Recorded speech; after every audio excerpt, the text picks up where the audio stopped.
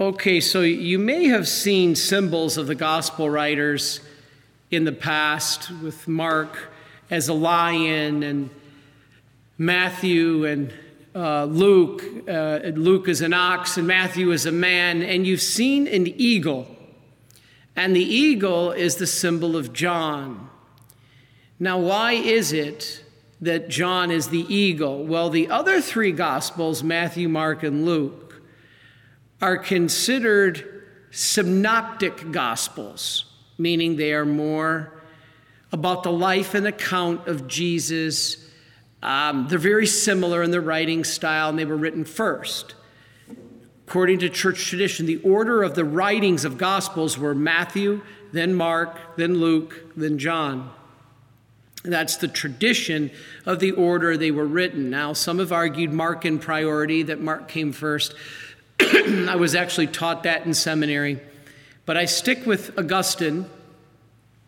And we've been this year, remember, each year the church does a different cycle of readings. All right? The Gospels change between year 1 and year 2. And then we have a cycle in the calendar of the year called A, B, and C for Sundays. But Gospels 1 or year 1 and 2 for weekdays. Okay. That all being said, why is John an eagle? Because it is said that he soars above all the others into a much deeper spiritual meaning. And so today we read from the Gospel of John something very powerful that people have written to me. And again, I was very surprised, but if it's opening the door to non-Christians through our postings on our live streams, praise be to God. But the letters are like, nowhere does Jesus say he's God. He's not God. He says he doesn't know the hour, the time, or the day that the Father knows that the end of the world will come. He's not God. He says, why do you call me God? Only God is good. So people point out all these examples, but here we have it right here that he says, I am the Son of God. So what's going on here? All right, so let's look. The Jews, to the Jews, Jesus' statement that he and the Father are one is blasphemy. And because throughout John, that's the theme. The Father and I are one. He who's in the Father is in the Son. The Father knows the Son. Only the Son knows the Father, and only the Father knows the Son. We are one. And this is what the Jews were angry about. This was blasphemy because he was making himself equal to God. Now, the Jews expected the Messiah not to be God. This is a misconception. As I was a kid growing up in high school, I thought the Jews believed the Messiah was God. The Messiah was this conquering hero who was to come and liberate the Jews from Rome as a conquering hero, soldier on a horseback, drawing a sword. It's not how Jesus came the first time. He came in poverty, ragged clothes, poor, not a military man. But how is Jesus going to come the second time? He will come as that conquering hero on horseback, on the clouds. But first, he had to put sin underneath and break our chains. Now, so the Jews expected this conquering hero, not a Messiah who shared in the divinity of God. They did not expect the Messiah to be divine in that sense, that he would share the divinity of God. So many were scandalized when Jesus said, I am the Son of God. You want to know where Jesus says that? Right now we're in the Gospel of John, chapter 10, verse 31 to 42. So if people challenge you, non-Christians, now not just non-Catholics, non-Christians, Jesus wasn't God. He never says it in the Gospels. Yes, he did. So Leviticus 24 says that he who blasphemes the name of the Lord shall be put to death by stoning. Now notice how this passage opens up. The Jews picked up rocks to stone Jesus. Now, if you just started reading that without knowing what happened before, you're going to be like, gee, what's going on here? The opening line, the Jews picked up stones or rocks to stone Jesus. That's because Leviticus 24 said, if you blaspheme the name of the Lord, you should be put to death by stoning. So they were trying to stone Jesus here. This is an incredible scene that's going on right now. Hopefully you caught that as it was read. Now they are standing there basically with stones in their hands ready to kill Jesus. Now he told them that he had spent his whole life doing good works. Now, especially his public ministry at least. And he's been doing good, healing the sick, feeding the hungry. For which of these deeds, and these were all helpful, these were all beautiful. These were obviously deeds that came from God. But basically Jesus said, for which of these do you want to kill me? It's kind of like the church. Remember, the bride will resemble her groom. Christ is the groom, the church is the bride, and the church will resemble Jesus. Do you know that no institution in the history of the world has fed more people, educated more people, have given more people hope than the Catholic Church? I do whole talks on the history of the Catholic Church and how it took care of people, for instance, during the plague, when people were dying by the hundreds of thousands. Yet it was the priests and the nuns that were out risking their life treating these people. Today, no institution, even currently today in the world, educates or feeds or treats or gives health care to more people than the Catholic Church. Yet how many people want to kill her? And this is what Jesus is saying. For which of these good deeds do you want to get rid of me? So their answer was interesting. No. It's not because of these good things. We don't care about that. It's because of the claim you're making.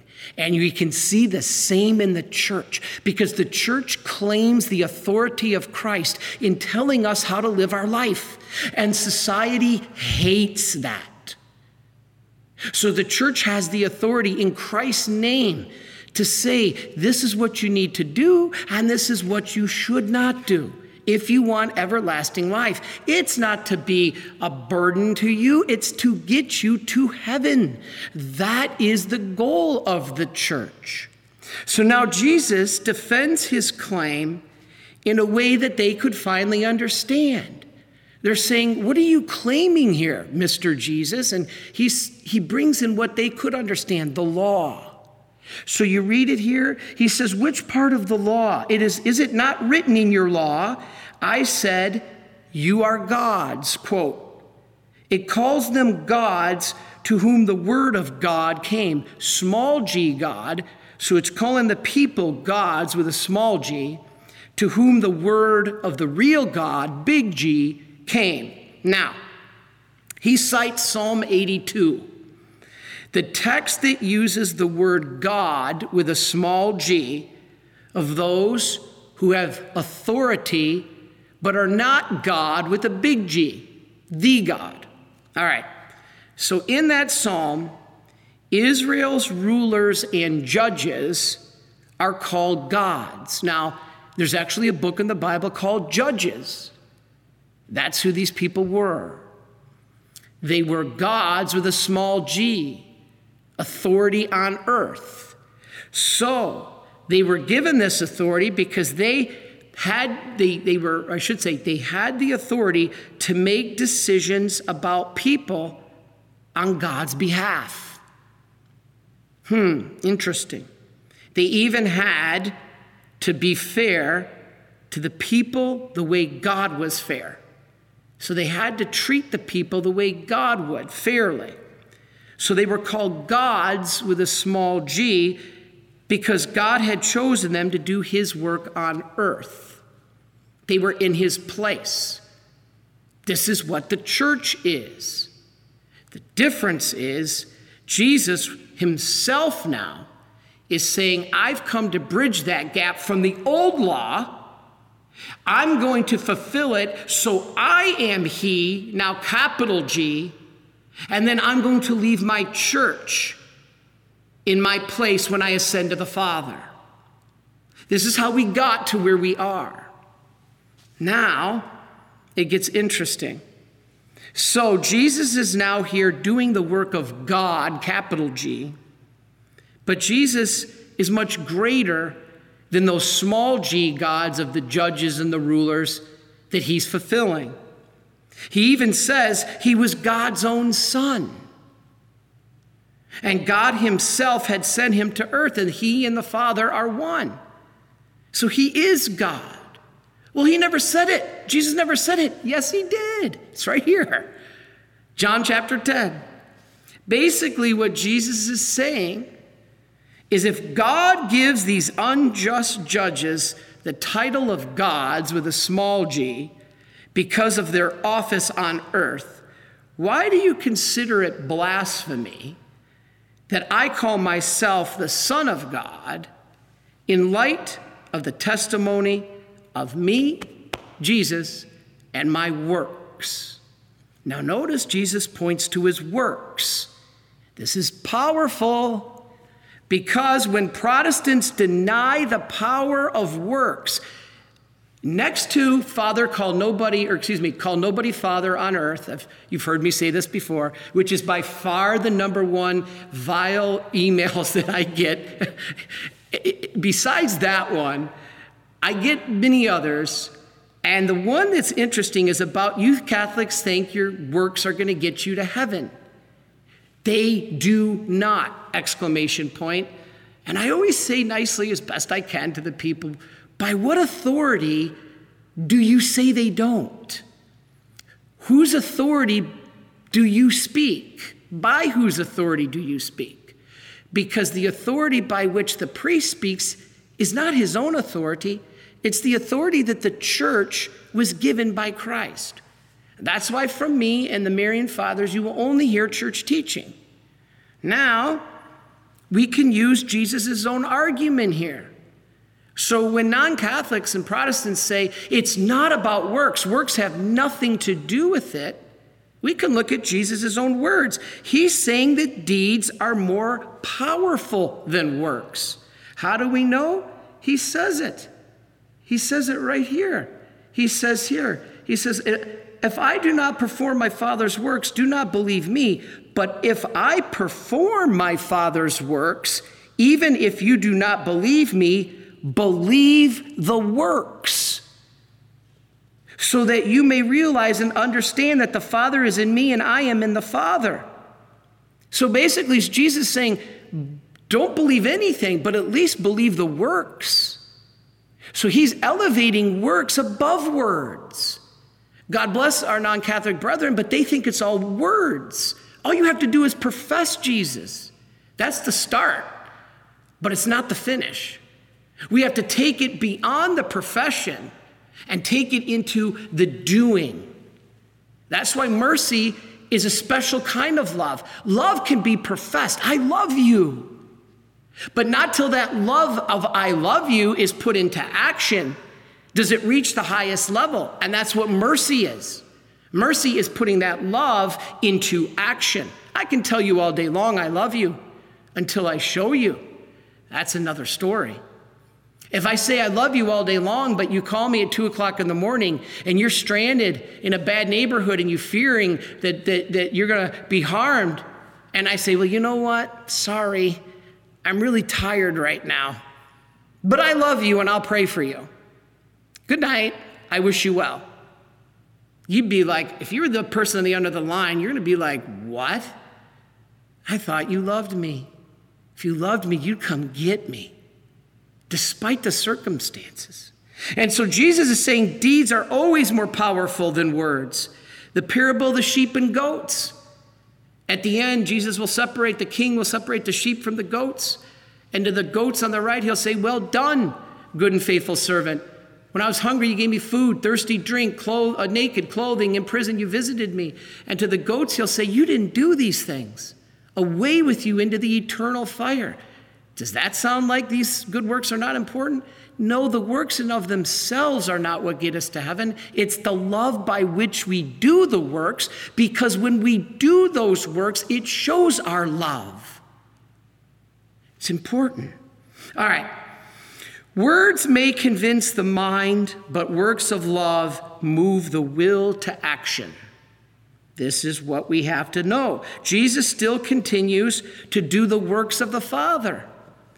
Well, how is Jesus doing any works today? He left. He ascended to the Father. So it is all about words, Father Chris, because that's all we have from Jesus now, the word in the gospel. So, Father Chris, you Catholics are so off base. All you need is the word of the gospel. Jesus has ascended to the Father. It's not about works because he left a word. Aha! Jesus left good works. They're called the sacraments. That's why we are Catholic, especially in confession and communion. The sacraments do something. They're not just symbols. They're actual grace. Grace. This is beautiful because the words of the sacraments, when I speak the words in confession, I absolve you, then the actual work of God begins. So the words are the precursor to the acts of love. Yes, Jesus, I profess myself as your personal Lord and Savior. Great, that's the start, but you gotta finish it. You gotta put that love into action by loving him and loving your neighbor. How do we love God? By worshiping him. That's what you're doing right now. By loving your neighbor, by being there, by being charitable. This is powerful. So this is how God's message comes to us through this simple passage. We see in this divine mercy. Because divine mercy is truly God's love put into action. It isn't Jesus just saying, I love you, wish you well.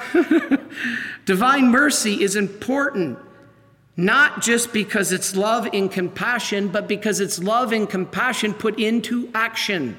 That is why John Paul II said, mercy is love's second name. Love is the highest of all virtues, but the highest of those modes of love is mercy. Mercy is a particular mode of love that when love encounters suffering, it takes action to do something about it. It doesn't just sit by. It's love in action. It's love's second name. This is why our apostolate work at the Marian Fathers is so important. We put our love for God into action. That is why we tirelessly work trying to educate and bring the word of God to you. Making now recently our videos before the pandemic. It was here on the hill by greeting our pilgrims, giving you talks and tours and blessings and confessions and masses, and we still do that. But now we've added to this ministry the videos and the education and the Saturday talks and the nights of prayer and the first Fridays and the first Saturdays and the chaplets and the rosaries. God bless you for tuning in, because you guys tuning in, part of our Marian family, allows us to continue this. It shows our superiors that we got to pour all our resources into this new way to evangelize. If you guys hadn't been tuning in, we wouldn't be doing this, because we would figure God's going to put us in another direction. We don't know. This is not the right one. Well, we're being shown by God this is the right one. This is powerful. So thank you for your support as Marian helpers. You guys are part of this. When the Marians put God's love into action, the hands and the feet of Jesus, you're there. Now, you might be like me, just a sliver in the finger, but you're part of that body of Christ. Even if you're offering up the pain from that sliver. Father, I can't do anything. I can't make phone calls. I can't go out and bless people. I can't go out and preach the gospel. I'm sick. I'm quarantined. Absolutely. You can offer up that suffering united with us in prayer. So I want to finish by saying join us, because this next 2 weeks is the biggest 2 weeks of the year, and maybe the biggest 2 weeks of our lives. We never know when Christ is going to come again. So please join us. From Monday through Friday on April 5th through April the 9th. At 5:30 Eastern Time, I will be hosting a show on EWTN called Understanding Divine Mercy. And we're going to explain for you everything you need to know to get these graces that Jesus promises. The grace for eternal life through Divine Mercy Sunday, this one day. So it airs every night, Monday, Tuesday, Wednesday, Thursday, Friday, on April 5th through the 9th at 5:30 Eastern Time. Please tune in if you can. It helps condense and show you what we need to do to receive this mercy of God and his extraordinary promise. Then we've been working tirelessly. Brother Mark has done an amazing job in finishing our studio here. Thank you for all of you who helped donate to increase our ability for our media outreach, because your donations have now been realized in an incredible studio that we are now producing and giving out to the people modes of education of our faith. And you guys are the reason we're able to do that. So we're in the midst of filming for Divine Mercy Sunday. Please join us at noon Eastern Time, from noon to 1:30, as we do an important pre-show. And we're going to tell you about a lot of stuff and how you fit into this as God brought you here to our evangelization, and how you can be part of that, even if you can't leave your home. So join us at 12 o'clock. On Divine Mercy Sunday, the Sunday after Easter, from 12 to 1:30 for the show, followed by 1:30 to 3 with the liturgy, which is celebrated by Bishop Byrne from here in our diocese.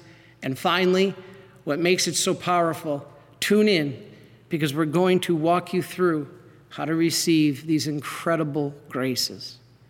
There's so much in the Word of God, and our Protestant brothers and sisters recognize that. But what the beauty of your Catholic faith is, it takes this word and puts it into action. That is mercy. God bless you.